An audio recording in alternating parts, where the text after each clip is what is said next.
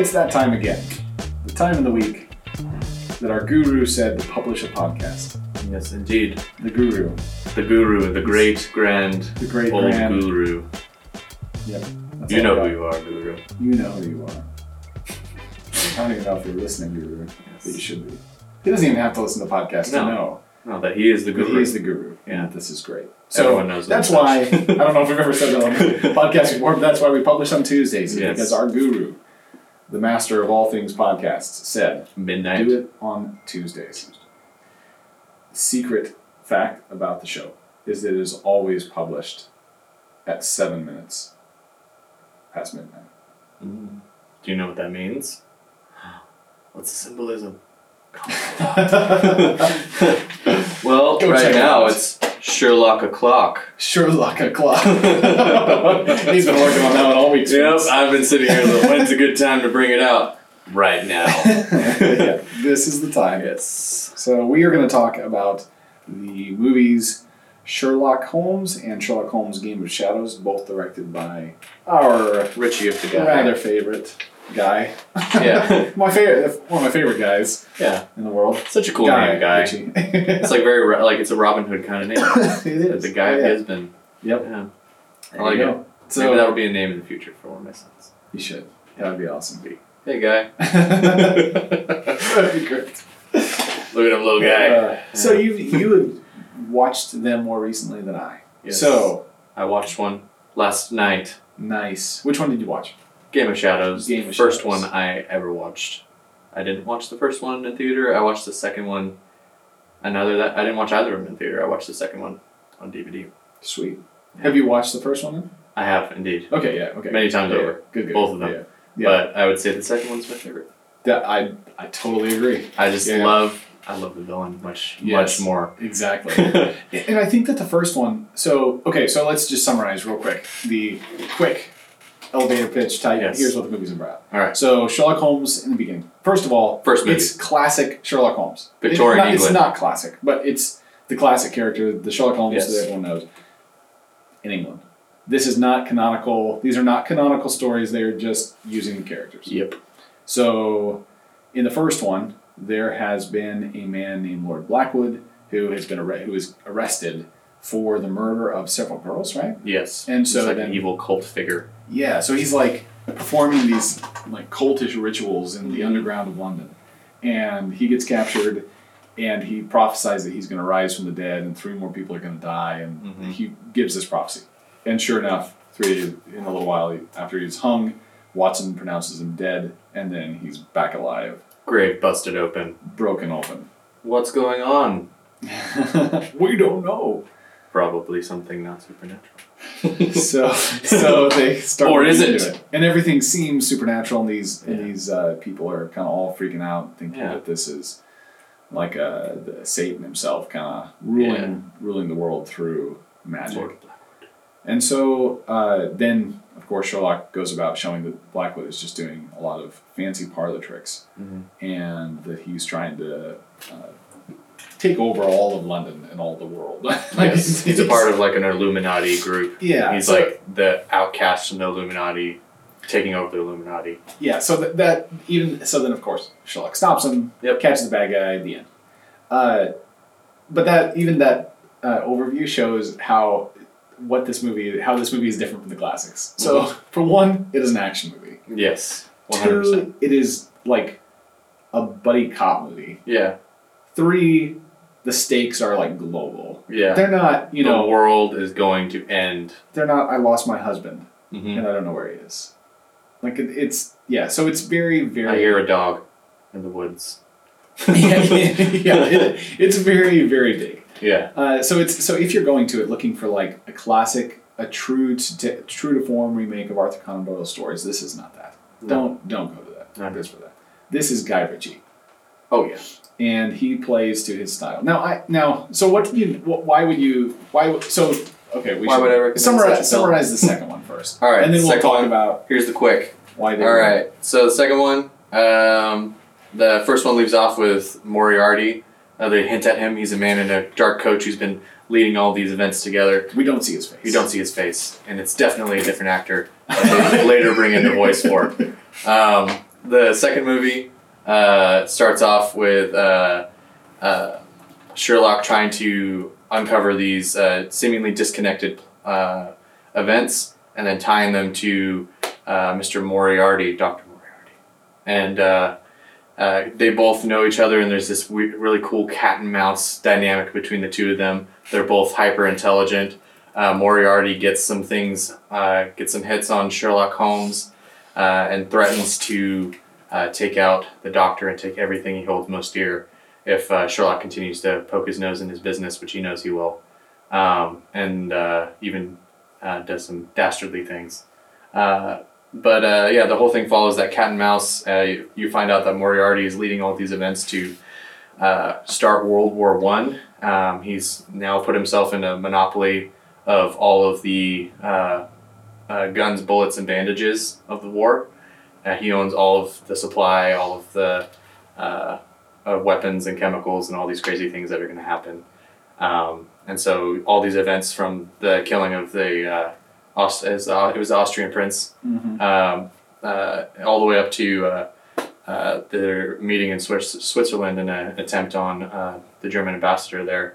All these things have been laid out by Moriarty, and in the end, Sherlock Holmes foils his plans. Yeah, and that's all I'll give. It's awesome. Oh, we're gonna give it all away. So okay. Don't come. don't come to this with thinking that you won't get spoilers. Yeah, spoilers. Many from here on. Already given. Yeah, and so will just continue to be. Show up. Yeah, watch the movie. It's fantastic. But yeah, that's the quick and Sherlock Holmes. So then, what do you like? Why do you like the second one over the first one? What's your reason? I like the second one a bit more than the first one. So the first one, it's his first attempt at the Sherlock Holmes world. It's a lot like even the colors are a lot darker. The story's a lot darker. It's got that supernatural bent to it, which is really cool in its own way. But I really liked. I feel like they're having a bit more fun, and there's a bit more color and a bit more life in the second one. Even though the stakes are still high, and characters die, you lose his love interest, and you lose Sherlock in the end, potentially. But he's most likely going to be back, considering they're making a third one. And ultimately it's Moriarty that makes that movie. Oh yeah, him and Sherlock having this back and forth and getting one up on each other and going, I think it's all summarized in that last fight that they have with each other. Absolutely. When they sit there and they stare after having a chess game, they stare at each other and they figure out how they're gonna beat each other up and how it's gonna go. And Sherlock realizes, oh no, I'm gonna lose this fight. I've been shot. I have this wound in my arm. He's gonna take advantage of that, and in the end, I'm gonna be thrown over this cliff. And so Sherlock takes a solution that he wouldn't think of, that Moriarty wouldn't think of, and he blows the cigar or ash into his eyes and into Moriarty's eyes and grabs him, and just in time for Jude Law to come out, and he throws both of them over the cliff.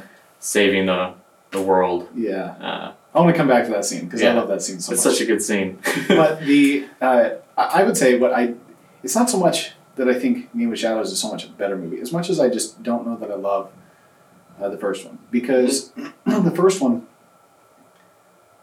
is it starts supernatural. And at first I felt like, wait a second, what is going on here? Are they going to totally take Holmes away from this? And this is like Holmes can't keep up in the supernatural world, which would actually be really interesting to me now. But then when I watched it as like a, 18-year-old kid, it just wasn't interesting to me. But so on one hand, they play with the supernatural, but then no, none of the supernatural actually matters, right? Yeah. So it's Holmes has always been a character of the modern age, right? Yeah. Who is all cause and effect. There's a term for that. Pragmatist? I just read it the other day and thought, man, that describes it. And now it's gone. Okay. There's a term for that kind of thinking. Just the whole world is like clockwork. Maybe that's what it is. Like the clockwork understanding of reality. Yeah. That basically, if we just understood how things worked, we could always create this perfect clock. We just put all the cogs in place and then it works great.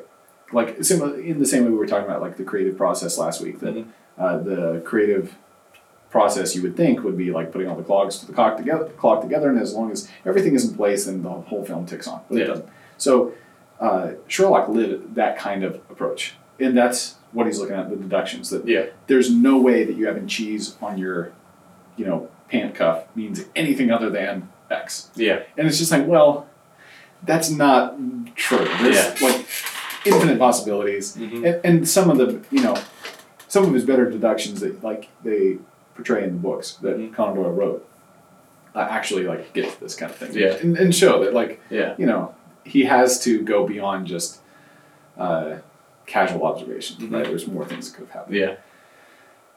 And we'll maybe get to another film later, but like then when they say, hey, look, here's all this supernatural stuff, and they bring it straight to the forefront, and then they say, it's all fake, then that's like, wait a second, like it's not all fake, like there is a supernatural element to the world, we're not just materialistic crazies, like, so I think that's what I don't like about the first one. I enjoy him like busting the ring and then you busted, and I like that, but the movie itself just kind of seems to be more of a tool to undermine belief in the supernatural than it is to like just be a fun movie. So it's not.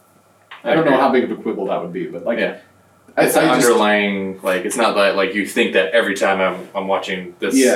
Like it's just something. The moment they go into supernatural, then my mind is already going more meta to the story. And then so then they don't answer the type of philosophical questions that they raise, and they don't. And in the end, they just kind of aren't those people goofy? And then walk away. And it's like, well, why is there people hanging around believing in magic? Why is there an entire society dedicated to this if it means nothing? Yeah, what's going on here? So it's just that kind of thing. But I do love. I think the villain is. I love Moriarty. I love that conflict. He's so good. I mean, Lord Blackwood is also. Both. He's creepy. Great actors. I love Mark Strong in the first one. He's really good. But Robert Downey Jr. man, he does a great job as Sherlock. I love it. Yeah, who do you think does it better, him or Cumberbatch? Between the two, yeah. Well, but it's kind of hard to compare them because I think they're two totally different things. I like Downey Jr.'s because he seems more like an adult than Cumberbatch does. Like Cumberbatch is. It's like not he just never grew Cumberbatch, up. it's more like the writers and the developers of that. But that they kind of have an infantile individual, whereas he's definitely not infantile. He's not like he's not a kid on the autism spectrum who never grew up. Right? Like the Holmes of Conan Doyle's character. So if we're talking about just being true to the character, I think that this one does this one is better at that. That's what I appreciate about it too, is because Guy Ritchie has such a respect for Arthur Conan Doyle's works, like that he started from that place. Like he loves Sherlock, and that's why he could make a movie that wasn't a Sherlock book. Like he made his own story within the world because he got it. Like he got kind of with his own twist, but he got what Sherlock was, who he was as a character. I knew he could play with that, and ultimately, so the only thing I would say there, though, is that he gets who he is, but he's definitely making an action movie, and Holmes is not an action star. Holmes is a star with his mind. So I think that's why I love to get back to our scene at the end. Is that is Holmes is the kind of chess playing, smart guy who works with his head, who's willing to put in the footwork on getting stuff done and getting data. But ultimately, it's his mind that sets him apart from other people. It's not that he's got jiu-jitsu skills or that he's got the what sets him apart is his faculty of observation and deduction. And that's what is on display. And that's why Moriarty in the books is an enemy, is because he's got that same play. And to get back to like the exact structure of the scene. So throughout the films, you've had these moments where you hear the inner dialogue of Holmes thinking through what he sees and what he's about to do. And so you have that throughout the whole film. And you've only ever heard him. And then they're in that moment. So what's happening is he's just checkmated Moriarty. Not just by checkmating. They just stopped the assassination inside, and they foiled his plans. So, and he's stolen emptied all of his coffers. So Moriarty is ruined. Yeah. He's angry as all get out. Rageful. But, so Holmes is there in a sling, and he's wanting to light his pipe. But he obviously has an arm in a sling, so he can't. So he asks Moriarty to light it. Yeah. And so Moriarty's there lighting his pipe, and they're just Sherlock is staring doing at each other. line thing. Yeah. But then it comes back and Moriarty does it, and you watch him walk through it. Well, he like responds to him too. He goes, but two can play at this game. Like, Yeah. It's like they're having a conversation in their head, like they both understand what the other person's thinking. Yes, exactly. And so you haven't heard that before, and it's like, here's the end. Here's the true nemesis of Holmes. And it's wonderful. It's a great moment. It's so cool. And of course, then Holmes is like, yeah, I lose this one. And he's like, it's only one way to win. So I'm going to win. Yeah. Which then, okay, so that's another weird thing is like I get the oxygen thing makes a like visual cue that he's alive. But I don't think understand it's the dumbest cue. How does he survive the impact and being in hypothermia, the cold atmosphere of... He's still got a damaged shoulder. Yeah. Like, I'm okay with him living. It'd be great if he lived.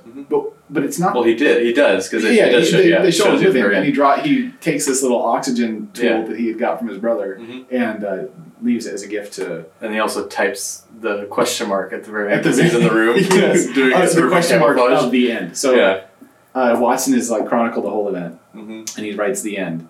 And that's when Sherlock walks up and hits the question on the typewriter and leaves the package. Or no, the package has already come. No, because he goes... Because he sees the package and goes like, "Who is the mailman that delivered this?" And like he walks out of the room, and then Sherlock's the camouflages at the couch, and he takes his hat off, and it's the end. Yeah. So it's great. So he's alive, but like the oxygen thing saved him. Like he needed way more than oxygen to like come out of that one. So I don't know. It's one of those odd things, but it gets the point across, and you don't think about it till later. No. Yeah, that's what I think. I think you had a weird backwards like thing with how this movie got made, because like now I'm gonna go back to Batman. So Batman, the original character, is largely based off of like he's like a comic book version of Sherlock Holmes, like at his best. That makes sense. He's the world's greatest detective. Yeah. Also a title given to Sherlock Holmes, and so you have that, and then he becomes like this super kung fu action star, and then now you have Guy Ritchie making his movie. It's almost like it's like kind of influence now who Sherlock is through like kind of that Batman thing. Interesting, yeah. And that's why, So they're fun. They're fun movies. They're really good. They're really good. They're Guy Ritchie, so they have all sorts of sweet. Like the experience of watching them is fun. Like, that's why I've watched them so many times. I say so many times. I probably watched both of them half a dozen times, maybe more. And like. They're just fun to watch. There's this fight sequence where they're running from the munitions plant in the woods. Just gorgeous. It is just the coolest, coolest sequence. The funny thing is like we talked about last week about me making a movie. The movie that I made, I tried doing those slow motion fight scenes. Did you really? Yeah, I did. That's awesome. But this is like probably like 10-year-old Elijah with my little brother with like a really crappy video cam, handheld. And so like I watched how they made it with like where they did the whole fight. Gosh, darn it! No, Curtis! We have that audio. We are using it. Okay. All right. Is this included in the podcast? This is gonna go right in the podcast. Okay. So, real talk, guys. Folks. If you're on YouTube. We just looked over here, and maybe you've noticed this the entire time. The sound quality is terrible. The sound quality is terrible. We might not even use this. This is definitely going up on YouTube. It might not be a regular episode. 100%. But this button is not lit up, which means it's supposed to look like that, and it doesn't. Which means this whole time, we have not been recording. It's pretty great. So anyway, to wrap it up. So to wrap it up, like the way that they did it is they had them fight in slow motion, and then they sped it up, and then they would slow it back down, and then they speed it up, and then they slow it back down. And so I tried doing that, and I'll show Josh eventually. They do it didn't work camera out. movements too, where like that it looks like the Snorri cam. I don't know if. So Snorri cam is where they attach the body to the person's camera, or to the camera to the person's body. reverse it. Yeah, so that then the camera is like attached to your face. Yeah. And it looks like that. And so there's some snowy cam type shots. Yeah. Like where they're running through the woods and their face is perfectly still. Yeah, it's like... But the whole rest of the scene is moving. Yeah. It's very similar to like Ritchie's approach with King Arthur. King Arthur. This shows up often in his movies. Yeah. But it's that kind of stuff. And the difference is with like us doing it on our own in the backwoods, is that most of his stuff is actually done with VFX. Like, so the fight, I looked it up, the fight at the end of Legend of the Sword, where he's fighting Jude Law, that whole thing, like, all the parts, even that's actually him, they made a 3D model of him and have him fighting Jude Law's character. And so that's how they're able to do a lot of the crazy camera stuff, is because they're just manipulating it in a computer. Yeah. But anyway, really I appreciate Ritchie's like innovation. I think a lot of people don't like give him as much credit for that. Like, I don't hear his name mentioned among like auteurs, like your Nolan's or whatever. But he's done a lot. I don't know why, but he's so distinctive. Like he's as distinctive. Well, maybe not as, but like as a Wes Anderson or Christopher Nolan, he's got a style that is him. Yeah. That shows up in all his movies. It's just more something that everyone can enjoy. Yeah, I think his movies are just so pop. Yeah. Like they're really for the average person, which is like, so I remember so the first movie did really well, which was great for the studio, obviously, and for Ritchie. But people didn't, like, it wasn't reviewed. None of those are reviewed very highly. I was looking at it. It was like 68% Rotten Tomatoes, even though it's not a good rating score. 68% Rotten Tomatoes for the first one, and then the other one was rotten. It was like 52 or something like that for Game of Shadows. Yeah. I was like, what? Really? Yeah, and so they're not really like, I don't know if it's just that they're not art films, and that's why he doesn't get that kind of credit, but yeah. Anyway. I don't know. I really enjoy it. They're fun films. They're fun to watch. I wouldn't say that they are. As always, his art direction is just like money. Like, it's so good. Like how sharp everybody looks and the visual style that he has, just great. Yeah. And I wouldn't say that they're like, they are pop films. Like they're popcorn flicks. They might be big money makers for like from a production standpoint. Yeah. But they're fun. They're good at what they do. Although I have seen him go in more of a bent of smaller films lately. I mean, that might have been because of COVID, but like, I mean, you had movies like The Gentleman wasn't a huge movie, and then you have The Wrath of Man was a really small release, and then I don't know what he's working on next, but he's got another one called Mr. Fortune or something like that. But it's got Statham.